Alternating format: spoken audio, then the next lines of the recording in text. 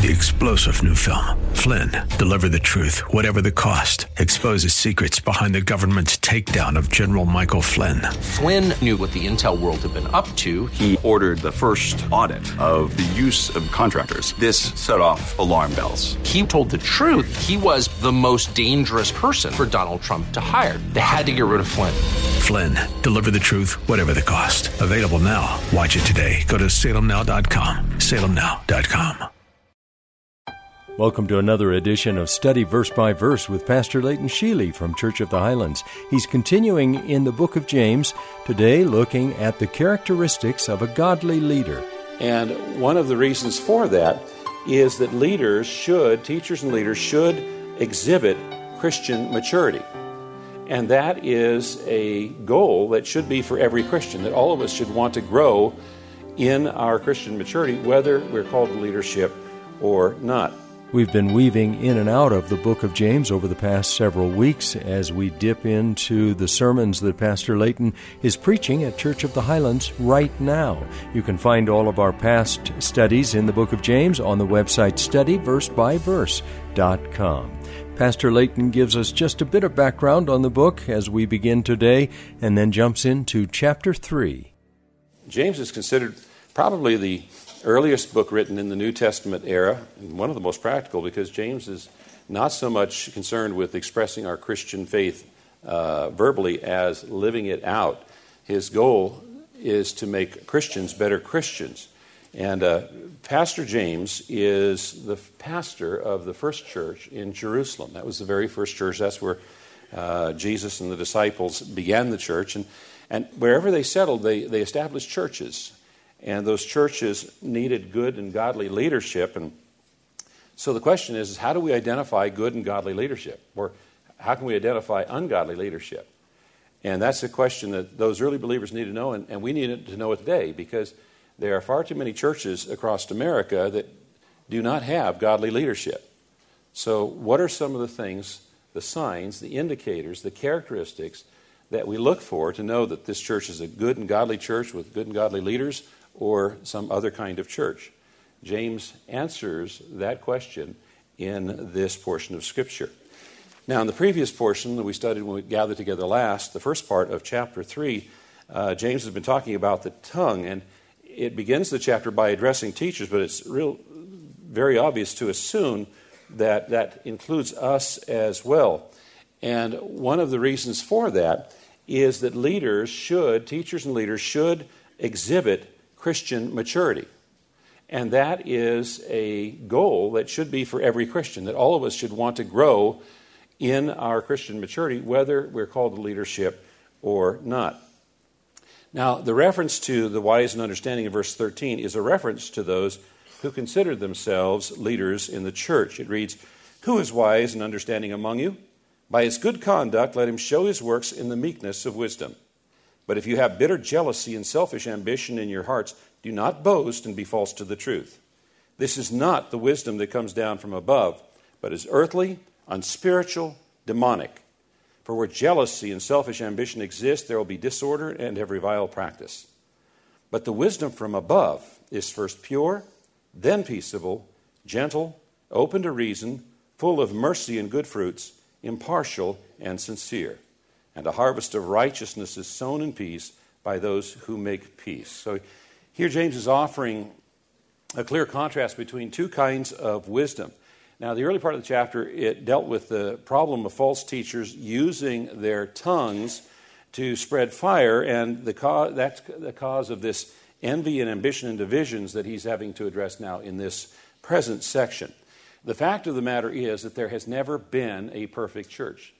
Never in all the history of the church has there been one single perfect church. And many of the letters that Paul wrote were to correct problems in churches. Like, for instance, the first letter of 1 Corinthians was written to the church in Corinth to address some of their problems. He's hardly 10 verses into the writing when he talks about divisions in the church. Some are of Paul, some of Apollos, some of Cephas, and so on and so forth. Well, evidently, James may be addressing a similar issue here. And churches are not perfect because they're made up of people. And there are no perfect people, so there are no perfect churches. In fact, my dad used to say, if you ever find a perfect church, please don't go there because you'll mess the whole thing up. So it's just, that's the way it is. And so this section serves as kind of a summary statement for what's gone on before, commanding teachers and leaders to not misuse the tongue, but rather develop and exemplify Christian virtues.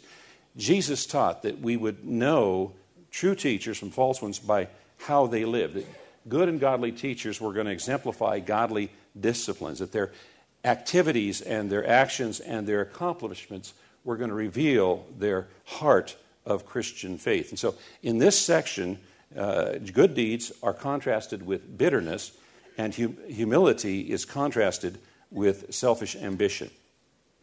Evidently, James had some people out there that, some opponents, that claimed to have a superior wisdom. And so by defining wisdom in biblical terms, James then shows that these false teachers, false leaders, are spreading destructive worldly wisdom and deficient teaching. He is showing them to be unspiritual, which is probably the charge that they were leveling at him. Now, both the Old Testament and the New Testament make clear that there are two kinds of wisdom. There's the wisdom of man, and there's the wisdom of God, or the wisdom from below and the wisdom from above. In the Old Testament, the words wisdom and wise are used over 300 times, over 100 of those times in the book of Proverbs alone. King Solomon was described as the wisest man who ever lived. World leaders would come to him and travel far distances in order to sit and have an audience with this one that was rumored to be so very, very wise. And that distinction of being the wisest man who ever lived comes from Scripture. The story is told in 1 Corinthians chapter 3. In Gibeon, the Lord appeared to Solomon in a dream at night, and God said, "Ask what you wish me to give you." And then Solomon said, "You have shown great loving kindness to your servant David my father, according as he walked before you in truth and righteousness and uprightness of heart towards you. And you have reserved for him this great loving kindness that you have given him a son to sit on his throne, as it is this day. So give your servant an understanding heart to judge your people, to discern between good and evil. For who is able to judge this great people of yours?" It was pleasing in the sight of the Lord that Solomon had asked this thing. And God said to him, "Because you have asked this thing and have not asked for yourself long life, nor have asked riches for yourself, nor have asked for the life of your enemies, but have asked for yourself discernment to understand justice, behold, I have done according to your words. Behold, I have given you a wise and discerning heart, so that there has been no one like you before you, nor shall one like you arise after you." And that's why we call him the wisest man who ever lived. And he needed that wisdom in order to lead his nation through their various social and economic and military challenges. Now, some of the wisdom he gleaned directly from God, and some of it he got from life experiences. Ecclesiastes is considered to have been written by King Solomon. And the king indulged himself in every sort of pleasure, extravagant lifestyle, wealth, acquiring knowledge, laughter and entertainment and wine and sexual gratification, collecting art from all around the world, personal accomplishments, and so forth. He set out to know all that could be known and to experience everything that could be experienced. And in the end, the writer of Ecclesiastes summarized all that he had learned. This is what he wrote. That's the whole story. Here now is my final conclusion. Fear God and obey his commands, for this is everyone's duty. God will judge us for everything we do, including every secret thing, whether good or bad. And so he concluded that wisdom and accomplishments and pleasures were all a dead end, that the only real satisfaction in life comes from knowing and loving God. Well, how do we love God? Jesus, who is God incarnate, said, "If you love me, you will keep my commandments." So we express our love towards God by keeping his commandments. Now here in this passage in James offers wisdom as to another type of test of living faith. And the kind of wisdom a person has is going to be revealed by the kind of life they live. If they have a wisdom from below, then there are certain characteristics that you're going to see in their life, and he's going to identify those in just a few verses. And if they have a wisdom from above, then they're going to have a different characteristics in life, and he's going to provide that list as well. Now, with that as an introduction, let's study the passage verse by verse. Who is wise and understanding among you? By his good conduct, let him show his works in the meekness of wisdom. But if you have bitter jealousy and selfish ambition in your hearts, do not boast and be false to the truth. One of James' favorite ways of teaching was a rhetorical question. So he asks this rhetorical question, who is wise and understanding among you? And then he answers it in the next phrase. A wise person, the word wise means someone who is not necessarily exceptional in their intellectual capacity, but rather one who has moral insight on the practical matters of daily living. And then he describes them wise and with understanding, and that word is used to describe someone who is an expert, has special knowledge in some area. And so he's saying the truly wise person demonstrates their understanding of God by the way they live. True wisdom is measured by the depth of a person's character as expressed in their conduct. The person who is truly wise and understanding should prove it by the quality of their conduct. The word conduct is a word that the Apostle Peter used in 1 Peter to describe the whole manner of Christian living. Coming back to James, by his good conduct, let him show his works. Now, the 1984 version of New International Version translate the latter portion of the verse as follows. Let him show it by his good life, by deeds done in the humility that comes from wisdom. And, a picture is worth 1,000 words. And the picture that comes to my mind is the story of Joseph and his life, because he's such an example of wise and godly living. When you think about what the ordeals that he went through, he's sold into slavery by his brothers. He ends up in Potiphar's house and ends up being harassed by Potiphar's wife. He's thrown into prison for something that he never did. If ever a man had reason to be bitter, Joseph did, but he never allowed his circumstances to affect and make him bitter. Instead, whatever circumstance he happened to be in, he conducted himself in a godly fashion that brought honor to God. And in the end, his trust was vindicated, and God is faithful. God is always faithful. It's you and me who wobble a bit as we move through life and hopefully become more and more like Christ.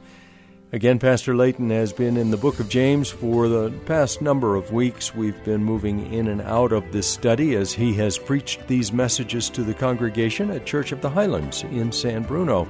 The church is on the web at highlands.us. That's highlands.us, and as you can imagine, there are quite a few activities planned for the summer. You can find out all about them when you go to that website again, highlands.us. And for this ministry, this radio broadcast, you can find us on the web at studyversebyverse.com. I'm Mike Trout. We'll be back in the book of James tomorrow at this same time. I hope you can join us as we open the Word of God and study verse by verse. 3-star General Michael J. Flynn, head of the Pentagon Intelligence Agency, knew all the government's dirty secrets. He was one of the most respected generals in the military. Flynn knew what the intel world had been up to. He understood its funding. He ordered the first audit of the use of contractors. This set off alarm bells. The explosive new documentary, Flynn, Deliver the Truth, Whatever the Cost, uncovers the facts behind this scandal. Flynn told the truth. He was the most dangerous person for Donald Trump to hire. I find out the worst enemy that I'm going to face in my life is right here in America. They took my assessment and they wanted me to change it. And I was like, I'm not changing it. They had to get rid of Flynn. With in-depth interviews, archival footage, and never-before-seen personal records of the man behind the headlines. I just felt like I was drowning. Flynn, Deliver the Truth, Whatever the Cost. Available now. Watch it today. Go to salemnow.com. salemnow.com.